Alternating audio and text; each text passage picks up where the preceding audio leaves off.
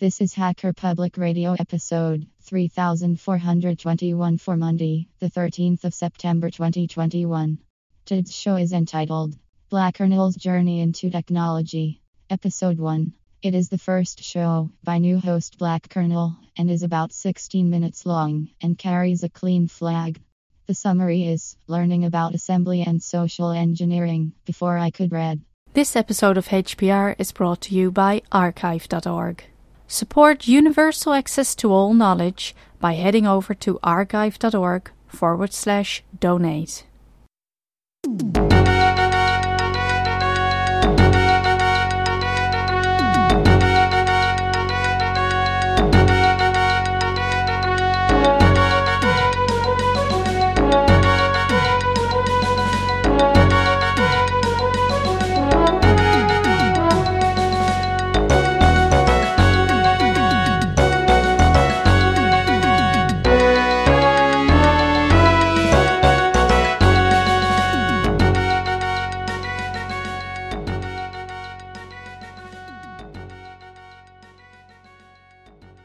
Hello and welcome to Hacker Public Radio. My name is Izzy Leibowitz. I'm 25 years old, and this is going to be a story of how I got into technology. I'm a long-time listener of this show, but this is my first episode, so I thought it would be fitting to do a sort of introductory story. Now, the main beats of this story have been already told by Klaatu on his podcast New World Order, episode 379. And I will link that episode into the show notes. It's going to be a link to the OGG file of the show, just to warn anyone who thinks that it might be a landing page or something. It's going to be a link to the direct OGG file, so if you're in a library or something, make sure that you have headphones in or whatever, so that you don't blast the audio all over without realizing it. But this is going to be a bit more in-depth. I'm going to go into each stage of my development in technology, so it's going to be more than one episode. This episode is going to be just sort of the introductory, so this is going to be up until the age of 5, which in the United States, at least in the part that I'm in, that's typically when kids would join school, and this all happened before I was in the first grade of school. So when I was a kid, we had one computer. It was a Windows 95 computer at the time, and I have 5 siblings, 3 sisters and 2 brothers, so we didn't really get a whole lot of time on the computer all at once. It was divided up into, when you started using the computer, you had to set a timer for 30 minutes, and then when that was over, then the next person got to use the computer.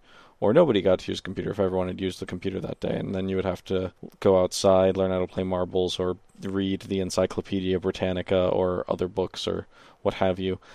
So that was basically the systems that I had available to me when I was that age. But one of the things that my parents would do is they would really encourage exploration of different information. So like whenever we would ask them a question, no matter how simplistic the question would be, like why the sky was blue, if they didn't know the answer to it, then they'd look it up on the Encyclopedia Britannica, or they'd look it up on the computer, on various things, or we'd go to the library and look at go look at if it was a history-related question, we might go look at the microfiche.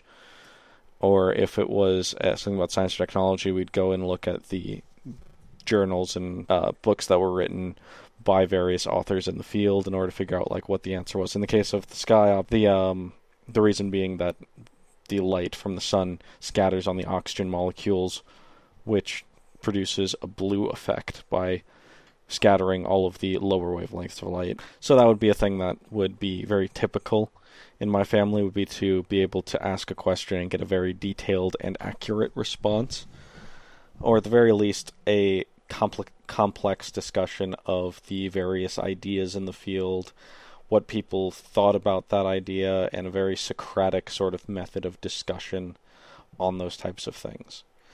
Now, one of the questions that I asked when I was a kid, when we had our computer, was, how does this work? I'd heard stuff about ones and zeros, and I've heard stuff about it running on electricity and stuff like that, but that doesn't really explain anything. That just says it's a little better than just saying it's magic.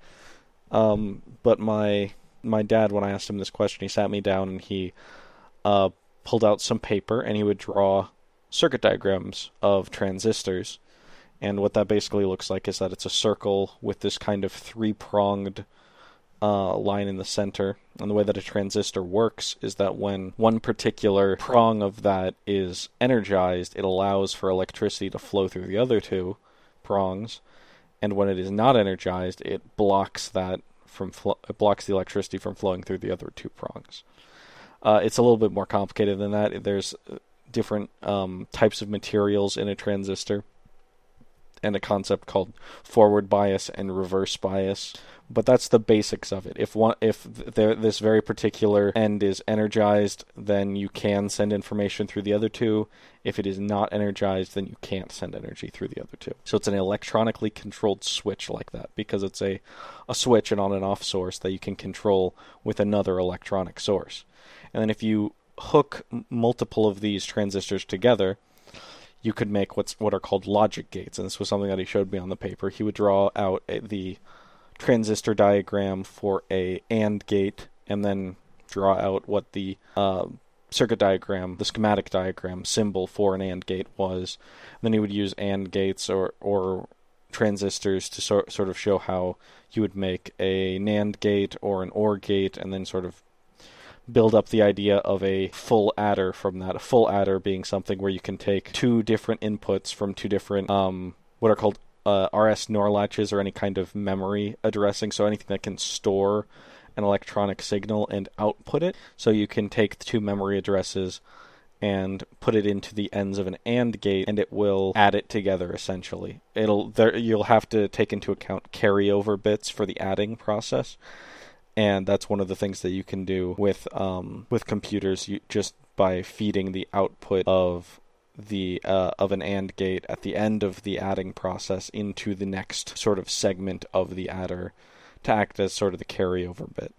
I'm being a little bit hand-wavy with a lot of this information, but there's a YouTube channel and a content creator that I discovered after the fact more recently that does a very good job of explaining in much more detail a lot of the stuff that I'm talking about. His name is Ben Eater. I'm going to put a link to his website in the show notes, and he has a whole show on how to build a computer from scratch, and it's very interesting. And a lot of this is the sort of things that my dad was telling me at the time. Although when I was a kid, I didn't worry about the details too much. I was just mostly interested in the main beats of, like, this is how the information sort of flows through the computer.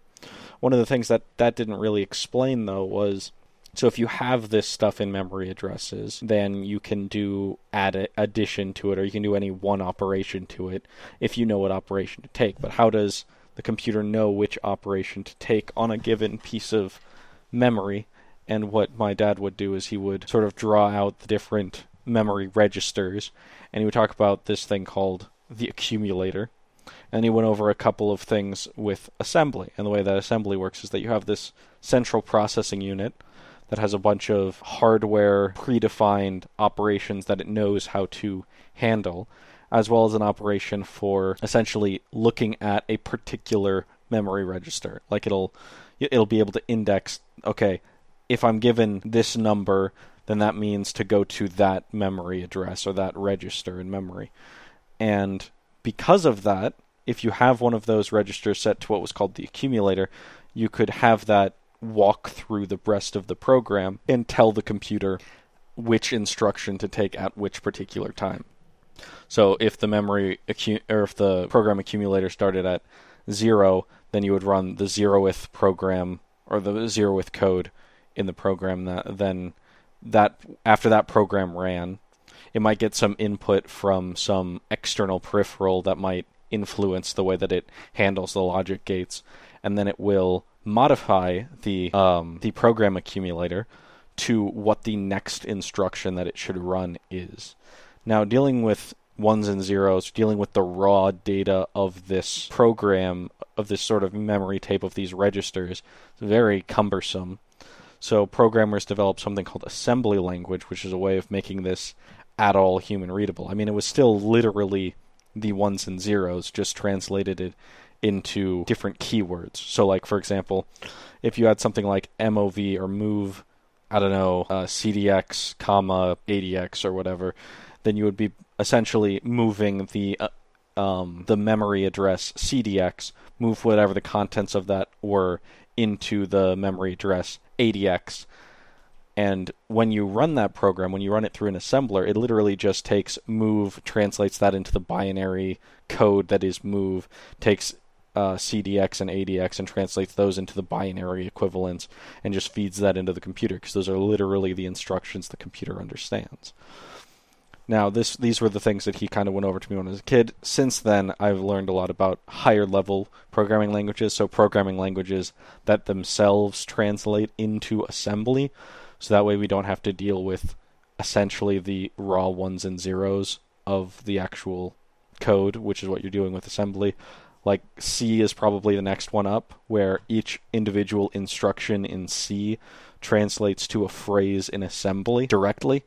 And similar things can... I don't really know how Rust, which is my preferred lowish level programming language, I don't know how that actually compiles per se. I assume it's pretty close to C, but I think it's a little bit higher level than C in that it has some automatic code that it generates for garbage collection, all of that. You don't need to know what any of that means. I'm kind of rambling at this point, but those were sort of the things I was thinking about when I was a kid, and sort of why I sort of got interested in this idea of computers, as well as understanding that computers, they're really dumb.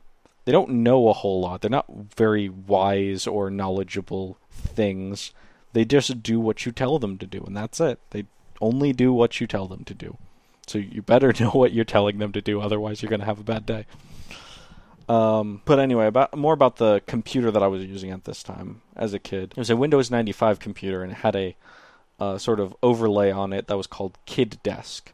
Kid Desk was a program that essentially limited the permissions of the various users. Like, you could set different permissions for what programs each user could use, and all of that, and all of it was controlled by the parent's profile and all of that.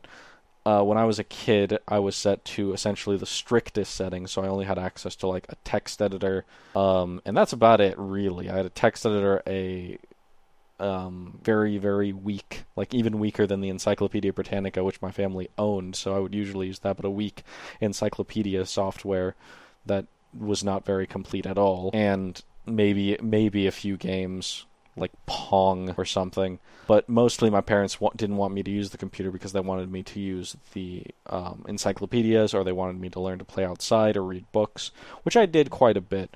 But I did really like using the internet because there were a lot of games and stuff on the internet that I really enjoyed playing. Like, I don't think this was available at the time. Like, most of what I would do on the computer back when it was Windows 95 was go on Webmaster Forums and IRC chat and AOL Instant Messenger and sort of just talk with people and get information that way about different computer stuff, because I was always really interested in that stuff. But I didn't have access to any of that on my account. So once they installed Kid Desk, because they didn't always have it, once they installed Kid Desk, I needed a way of sort of circumnavigating the protections that it offered, and the way that I did that was through a combination of social engineering and sibling bribery, essentially promising that I would do my elder brother's chores for like a week, and then he gave me the password to his account so that I could do whatever I wanted to on that, and that worked well while we had the Windows 95 computer. But when we got Windows XP, it was a little bit different. So when we got Windows XP, my parents put on it what I remember reading at the time was an enterprise-grade web protection or content filtering system called K9 Web Protection, which my parents bragged about all of its security features, about how, if you even try to touch the install of this, even if you access the Windows registry, then it will stop all internet traffic completely, and then you can't even use the internet at all. I don't remember if I tripped that. I think I did, which meant that I couldn't use the internet at the home anymore. And the reason that I did was because I was trying to find a way to break it and trying to find a way to exploit it, which I eventually did find. And what I ended up having to do was I went down to the library to use the computers there, and I took a compact disc that my sister would use to burn mixtapes and such. But I used it to burn onto it. I went to a one of those hacks, cracks, and wares sites, and I was able to find a exploit for canine web protection. It was a privilege escalation exploit that would essentially allow you to impersonate a administrator and delete canine web protection, and it would do all that for you. And so I took that home, and I used that on my computer, and it did do what it said. It deleted canine web protection. And it was after that point, after my parents figured out that I had deleted canine web protection from their computer and could now access the internet as much as I wanted, that they stopped caring about restricting my access. So I had free reign to play as much Club Penguin as I wanted to for the rest of my childhood.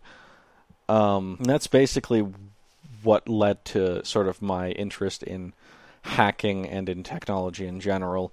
The next major thing that happened in my life was that I got a computer of my own, which was essentially my parents were sick of me messing up their computer. So when my eldest sister, who was not living at home at the time, when she was about to throw away her old computer that barely functioned, they were going to give it to me, and that would be my computer that I could do whatever I wanted to it, and that way my parents didn't have to worry about me, contaminating the home computer with all of my hackery-ness. And that's where we're going to start next time in this series. I might do a couple of episodes between on various subjects, but I just kind of wanted to start out with this introductory episode. If you want to get in touch with me, you can email me at izzyleibowitz@pm.me. That's India, Zulu, Zulu, Yankee, Lima, Echo, India, Bravo, Oscar, Whiskey, India, Tango, Zulu at papamike.mikeecho. Or you can talk to me on Mastodon. I'm BlacKernel at nixnet.social. That is Bravo, Lima, Alpha, Charlie, Kilo, Echo, Romeo, November, Echo, Lima, at November, India, X-ray, November, Echo, Tango.social. Thank you for listening, and I hope to talk to you again next time. Bye. Gebald.